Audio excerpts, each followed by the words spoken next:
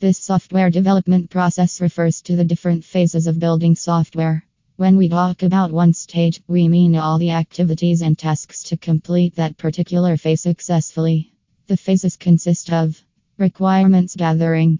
In this stage, user requirements are gathered mainly through interviews, workshops, and other team meetings. Analysis. In this stage, the requirements analysis determines if the software meets the feasibility of requirements. The feasibility study includes a cost-benefit analysis as well as a risk analysis. This involves the usage of tools such as QFT, function point count, etc.